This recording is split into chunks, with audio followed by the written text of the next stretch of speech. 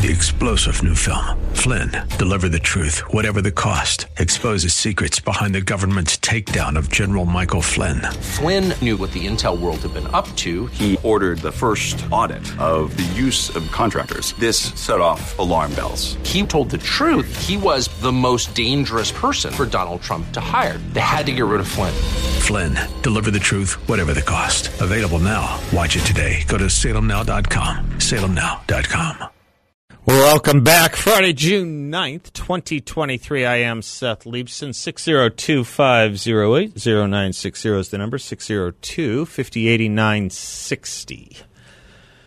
When the Washington Post, the New York Times, and the Wall Street Journal in 2005 and 2006 received leaked classified wartime intelligence about allies of ours who were holding high-value terrorist detainees like Khalid Sheikh Mohammed, and when they received leaked classified wartime intelligence about one of our most successful anti-terrorism financing programs, they raced one another to see who could print and disclose all that information first and with the most detail, keeping their leakers, their sources, confidential the whole time.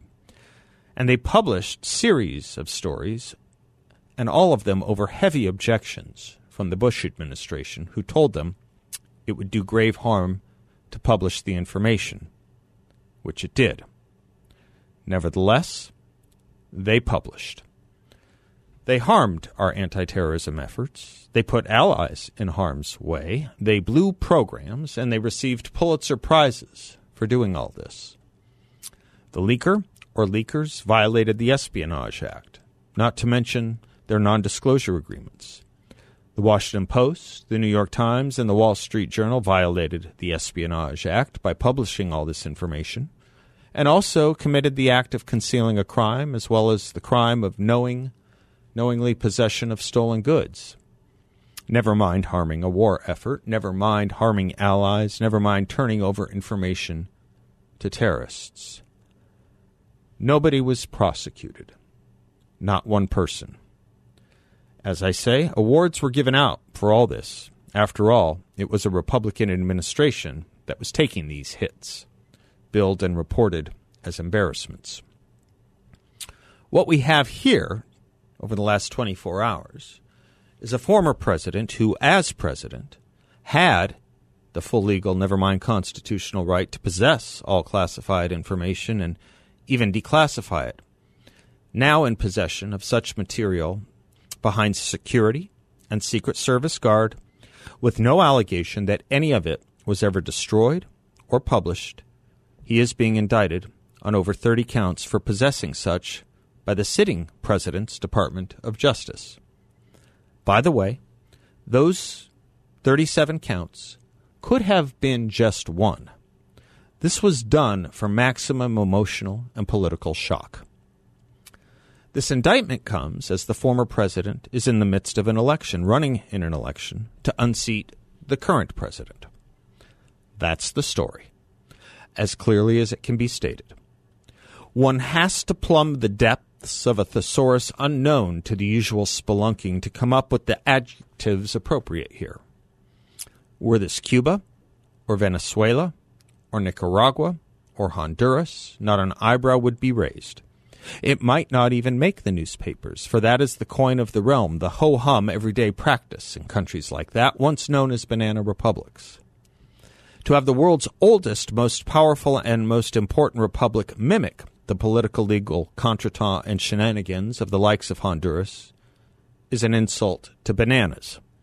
In fact, I shouldn't say we are mimicking Honduras. I should say we are aping Honduras, just to extend the metaphor. Donald Trump, you will recall, was supposed to be the breaker of norms, while Joe Biden was to return us to normalcy.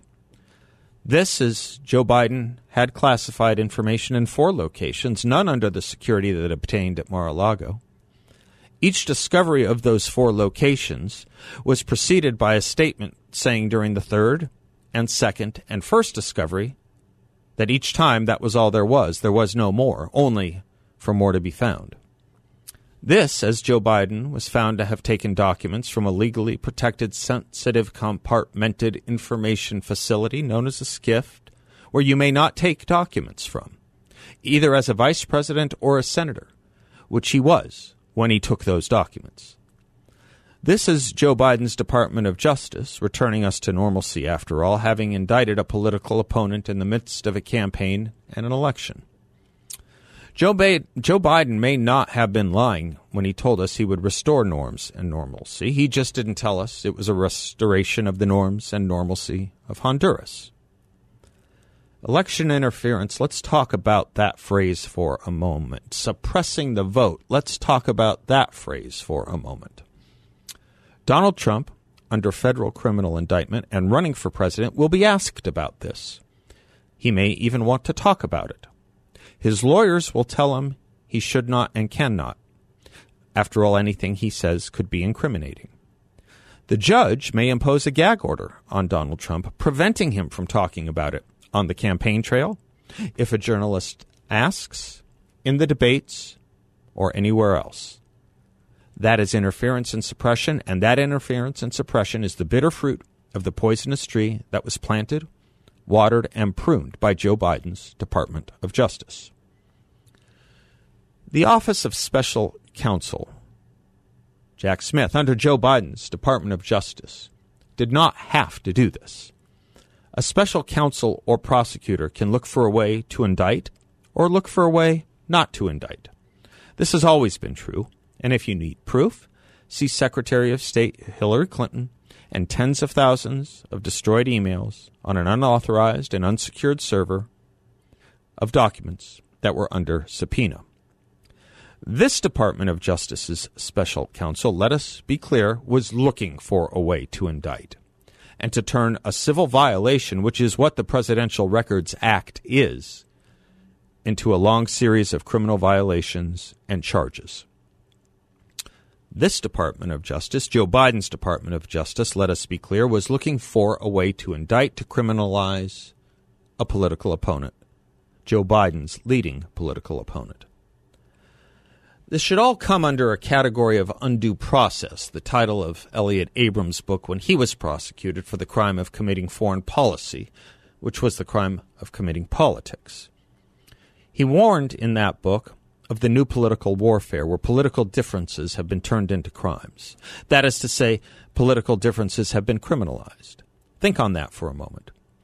I was saying just yesterday we now live in a world where rightward thinking politically is not relative and is not legitimate and thus not subject to the norms of law and decency. Conservative thought, as it is now called, is dangerous or extreme. It can even be fascist, and so it must be banned or marginalized and now criminalized. Republican or conservative positions and elected leaders aren't just wrong ab initio. As I was saying yesterday, they are intolerable and beyond the pale, Untermenschen, below human. If you doubt the current culture of thought, political or otherwise, you aren't mistaken or debatable. You don't have a right to debate, not in a classroom, not on a campus, not in an election. You are not debatable. You are contemptible. As I was saying yesterday, most recently, thus, a conservative judge at Stanford has no right to speak at Stanford. Thus, Riley Gaines has no right to speak at San Francisco State University. She will be subject to assault and battery, and that will be justified. Thus, the Republican Party is the party of fascism and fear, as the head of the DNC routinely puts it. And thus, the former president, who has done less than what Hillary Clinton has done, and the same or possibly less than what the current president has done, and what almost every president has done a version of, this one particular former president is indicted, criminalized. He is not the legitimate leader of the legitimate opposition. He is the illegitimate leader of an illegitimate opposition, an illegitimate citizen, because he is simply on the wrong side. We sometimes call this regime hierarchy here. I sometimes call it opinion principle hierarchy. Let me explain, but if you want the quick cut to the chase, it's that we conservatives and we Republicans simply shall not exist. We are not to be considered part of a legitimate political movement, organizing, speech, campaigning, electioneering, or governing. Quod licet lovi, non licet bovi is the Latin version William Buckley used to describe this phenomenon with. What is permitted to the gods is not permitted to the cows or swine. They are the gods, we are the swine. What the left and Democrats say and do, conservatives and Republicans may not. We may not, and we would not. A sick lawyer on a Supreme Court nominee and invent rape charges against him to scuttle his reputation and nomination. The left and Democrats, no problemo. We may not and would not take a rape allegation against a nominee to the Supreme Court and sit on it, hide it, conceal it, only to then publicize and launch it months later at the most convenient political moment to scuttle the nomination. The left and the Democrats, no problemo. We would not attempt to impeach Nancy Pelosi for declaring our presidential election was hijacked and that Donald Trump was an illegitimate president, as she tweeted and stated in 2017 and since.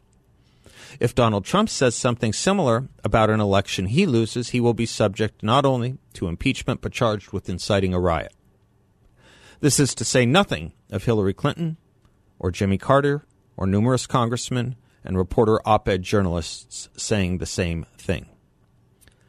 It is disrespectful and racist for Republicans not to unanimously vote to confirm or at least celebrate the nomination of Ketanji Brown Jackson, as it was disrespectful and conspiracy theorist inspired to raise questions of and to her about some of her previous judicial rulings that would raise eyebrows in any normal world. But it is fine and dandy for Ted Kennedy to say of one of the most respected legal scholars and judges in American history, Robert Bork, when he was nominated to the Supreme Court, that, quote, Robert Bork's America is an America of back alley abortions and segregated lunch counters, close quote.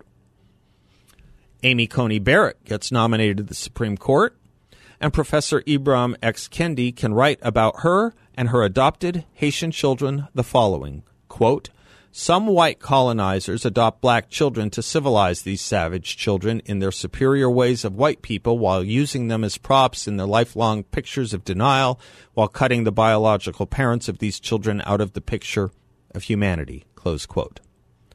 That professor, Kendi, gets books published galore, including children's books, a speakers bureau, and several Netflix contracts to advise and portray his point of view. The president of branding for Levi Strauss tries to get the company to support opening schools for all children after the research shows children are not at risk and not substantial spreaders of COVID, and is condemned as a racist and forced to resign. Donald Trump is banned and censored from Twitter. Professor Kendi, quoted above, Louis Farrakhan, the mullahs of Iran, are not. Both referred to America as Satan.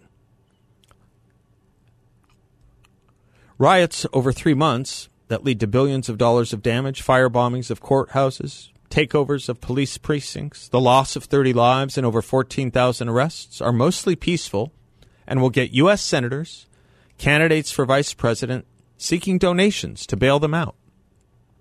An anarchist mob of several hundred caused no loss of life but one of their own shot in the back that lasts for 7 hours, and they are tied to the entirety of the Republican Party as anti-democratic insurrectionists. We can play this game for hours.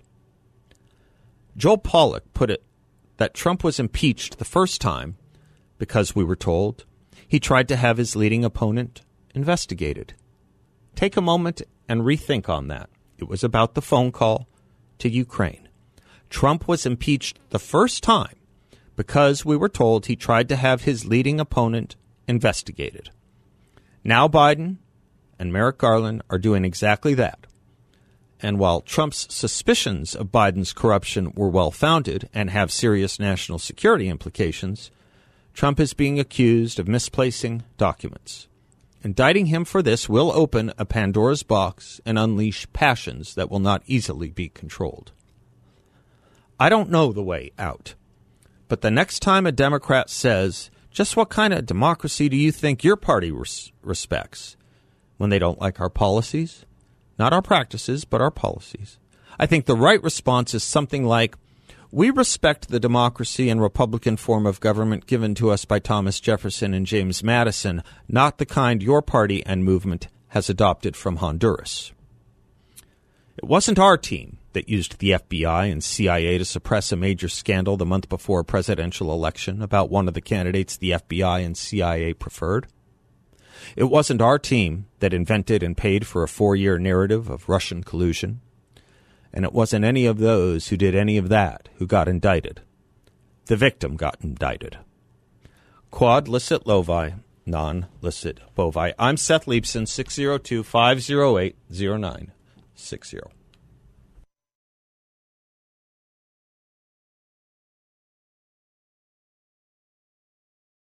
Welcome back to the Seth Leibson Show. Boy, whenever I hear her voice, Grace Slick, it's amazing to me. This woman is 83. I mean, not when she's singing there, obviously, but just hard to imagine some of these people in their 80s now. 602-508-0960, open lines Friday. A lot is being made of different aspects, specifically the salacious, or especially the most salacious ones that can be made salacious from the indictment and the pictures and the allegations in the indictment. The one that I keep seeing liberals harping on is he kept the documents in a bathroom, or he kept them in a bedroom. And, you know, we don't know, you don't know anything about that bathroom, and you don't know anything about that bedroom, and we'll learn about it. And the notion here that he had them moved or moved them around shouldn't really be that surprising. But if it's the bathroom that bothers you, may I read a story from the New York Post in August 18th of 2015, headlined, Hillary's email server was run out of an old bathroom closet. Hillary Clinton's email servers were maintained by a mom-and-pop outfit, not, by the way, secured by Secret Service, run out of an old bathroom closet in a downtown Denver loft. While Platte River Networks has ties to then Colorado Governor John Hickenlooper, it wasn't immediately clear how the company got hooked up with the former Secretary of State and Democratic presidential frontrunner. The company's work with Clinton was a secret to many of its employees who were amazed when they learned of it. Quote, at the time I worked for them, they wouldn't have been equipped to work for Hillary Clinton because I don't think they had the resources. They were based out of a loft, so it was not secure. We didn't even have an alarm, close quote. Tara Dadiotis, a former customer relations consultant, told the website. A consultant who worked for the company told the website. Quote, I don't know how they run their operations now, but we literally had our servers in racks in the bathroom, close quote. What Dadiotis called the Platte River Networks, Dadiotis called Platte River Networks a great place to work, she also described it as a mom-and-pop shop. Quote, I don't see how that would be secure enough for a Secretary Clinton, close quote, she said. Clinton's use of private email for official State Department business between 2009 and 2013 has continued to dog her. Again, this is a story from 2015. Platte River Networks, founded in 2002, worked out of a 1,858-square-foot loft apartment in downtown Denver. Bathrooms, indeed. We'll be right back.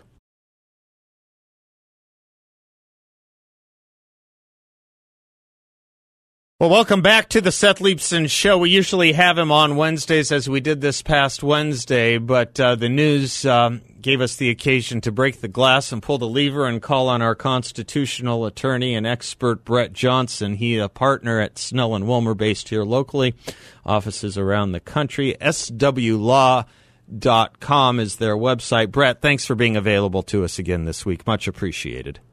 Oh, no problem, Seth. But all I have to say is wow. Yeah. Wow. Yeah. You and I both read a lot today, I'm sure. I guess that is what I would ask you before we get into the indictment itself and some of the issues surrounding it.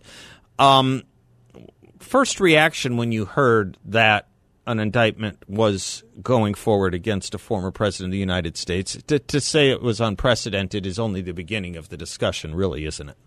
Oh yeah, no. I mean, it's unbelievable that this has happened, quite honestly, at this period of time. Right. I mean, what we would have expected if it was a normal type of investigation. The special prosecutor was only appointed in a relatively short period of time. Many people might not know this, but he was actually injured in a biking accident in Europe, and so was out there for several months before he could actually come and take his duties.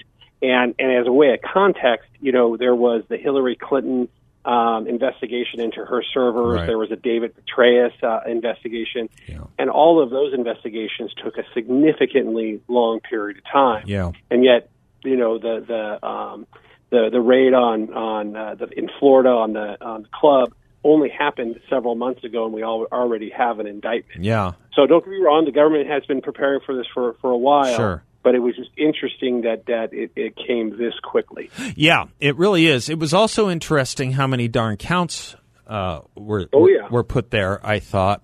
The special process, one of the things I said, I mean, it's to read it is to read a very damning document. I mean, you read it, and even people I talked to who are ardent Trump supporters were calling me today and said, well, maybe he is guilty. And one of the things I've said, and we can't possibly know yet. This is the very first phase, but it is true that as someone who's been a little bit involved in other litigation, sometimes with myself, sometimes on behalf of people in years past, you do read one side and you go, "Holy cow," and you don't say "Holy cow." It's the first salvo, and the temptation is to think, well, they got me, or I've got no case, depending on whether you're plaintiff defendant or plaintiff in defense, right? I mean, it is important to note that too. It's not only important to note that, and that's just law 101. You read the complaint for the first time, and you're like, wow, I'm going to jail. And That's right. Wow, right. It's just divorce proceedings. Yeah. Come on. But you just feel like it's damning right off the bat. But in this context and at this level, people have to fully appreciate, and I'll actually go back to the January 6th commissions and how those were produced and orchestrated. Right, they were very prime time. The amount of eyes that went into this and the language that was used was very specific and crafted in such a way to basically tell this story. Mm-hmm. But this story, is only within these pages itself. Now, don't get me wrong; it's a long document. Yeah, almost 43 pages, a little over 43 pages. But the reality is that the language is particularly picked. And so you have to first, obviously read it. I do encourage people to read it. Always read the source document. Yep. But then take it into context and understand all of the evidence and information that would lead into this, and including, as I've mentioned before, about the grand jury proceedings. Now, we talked previously on the show about the New York grand jury subpoena proceedings. Right. And in that context, what I had said, and I'll reiterate it now, the prosecutor or the defense counsel, Trump's counsel, are going to get all of the transcripts from the grand jury proceedings. Remember and that, what was actually told to the grand jury. Yes. And they may say, hey, listen, there was information that was withheld in this. The grand jury would have heard X, Y, and Z. Yeah. They may have come to a different conclusion, such as maybe somebody had given advice to President Trump from a legal standpoint as to what his capabilities were, which are sometimes complex. I was in the government, for goodness sake. I had to sit down with an ethics lawyer about what I could and could not do when I left the Navy. So it is a pretty complex scenario, and you have to, once we get through today, and this is going to be, anybody who thinks this is going to be a short term, I know that the special prosecutor was on the news recently and saying the speedy trial and was going to look for a speedy trial. It's going to be a tough one for that. Brett, this was a short segment. Thank you. Can I keep you a second segment, longer segment, and walk through some of the concerns here and some of the language that was used by the special prosecutor's office? Happy to do so. Brett, thank you. We'll be right back.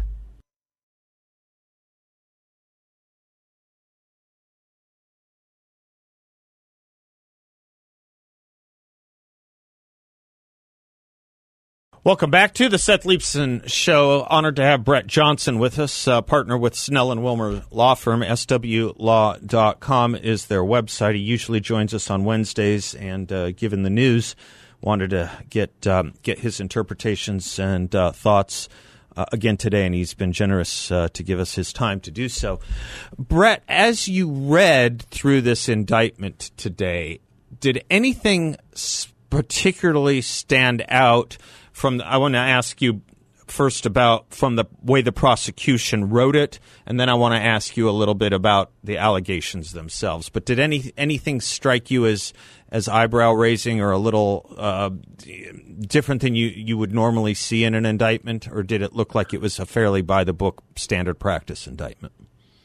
No. I mean, even the structure it was different, right? Okay. It was written more as a story, and then obviously got into the counts at the end. And don't get me wrong, you sometimes have it, but the way it was structured, the most notable thing that I noticed was the reliance on testimony to the grand jury from Trump's attorneys. And people might not know this, but some of Trump's attorneys, personal attorneys, were required to testify before the grand jury and testify and provide documentation to support their testimony and the questions that were being asked by the special prosecutor.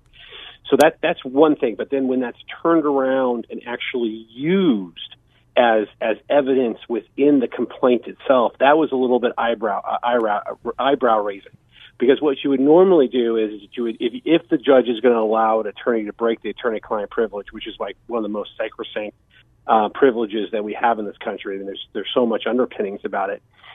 Usually that's to go find out other evidence that would be out there that you would then use. But in here, there were clear statements that the attorneys gave that then were relied upon. And now that's a crux for the special prosecutor in this case, because some of the, let's say, the obstruction of justice claims that are being presented, it was clearly if true, obviously, a client who was asking their attorney for guidance. Mm-hmm. Hey, if I do this, can I do it? Right. That's not obstruction of justice. Right. That's how our system works. And you want, just like going to see a counselor or going to see a priest, you want that person to be able to ask their attorney for advice and guidance so that they're not breaking the law. Mm-hmm. Right. Yeah. So I think that's very important that at least several of the claims were based off of originally attorney-client privileged information that a judge allowed to be breached. So that's going to be one of the first motions that right off the bat. Go ahead. No, you go ahead. You're fine. Yeah. No. So then you get into some of the acts of other people. Again, attorneys. There's a lot.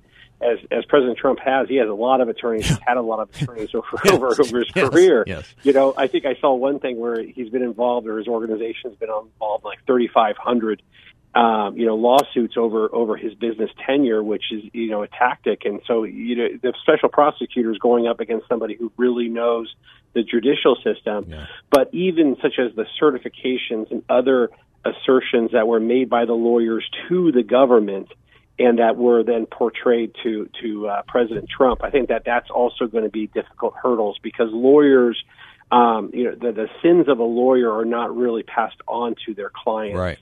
Right. And that's the whole reason to have lawyers interacting with the government.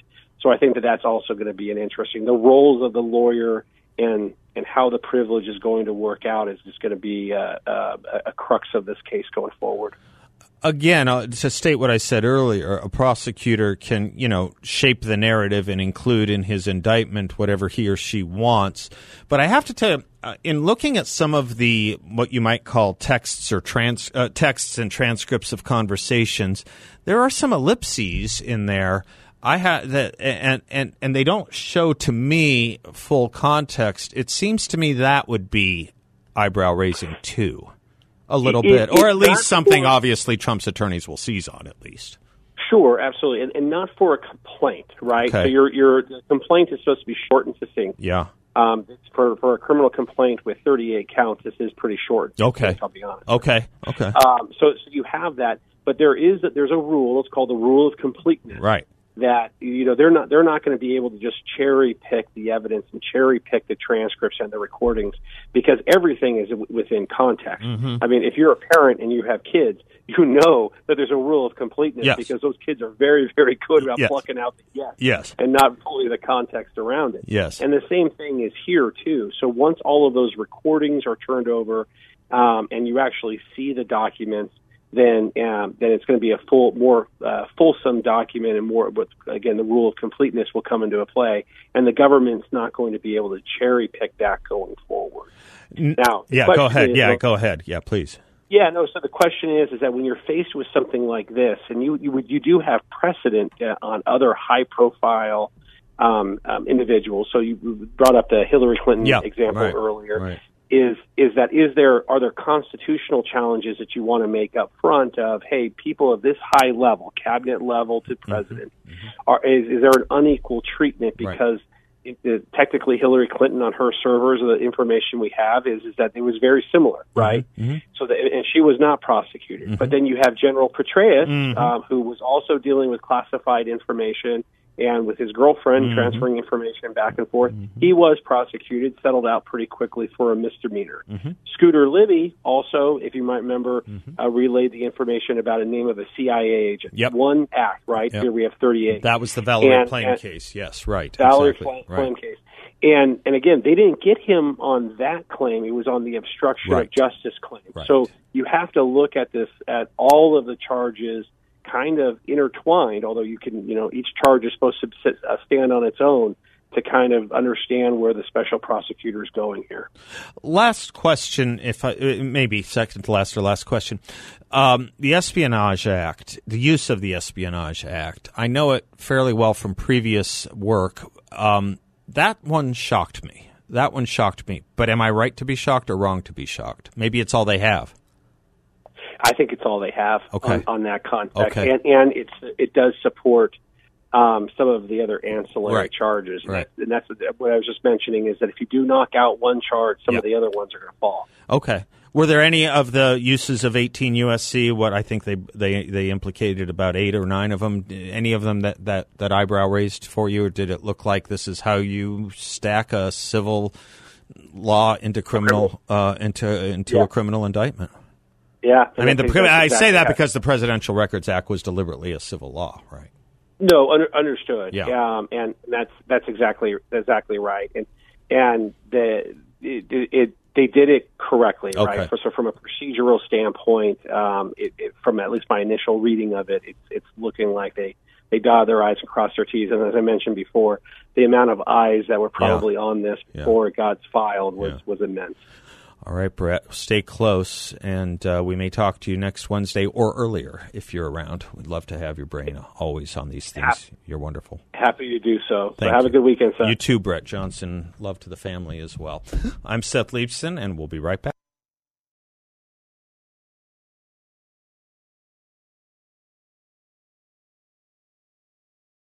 Bank failures, stock market volatility, possible recession, inflation. Where does an investor go?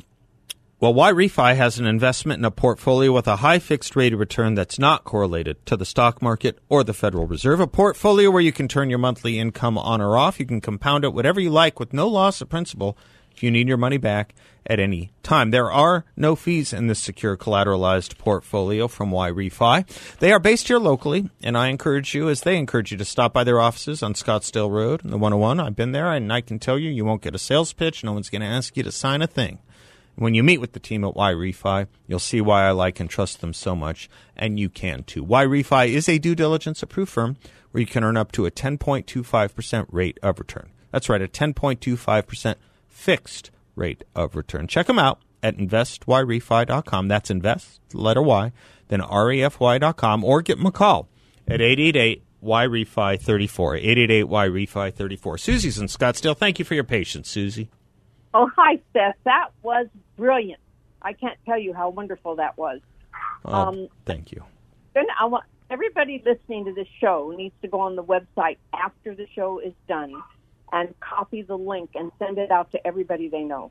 Because we have to take this on the road. It is incredible I couldn't believe how you had it all so organized. Thank you so much. It was so easy to follow. Well, you're too kind. What's funny? I don't know.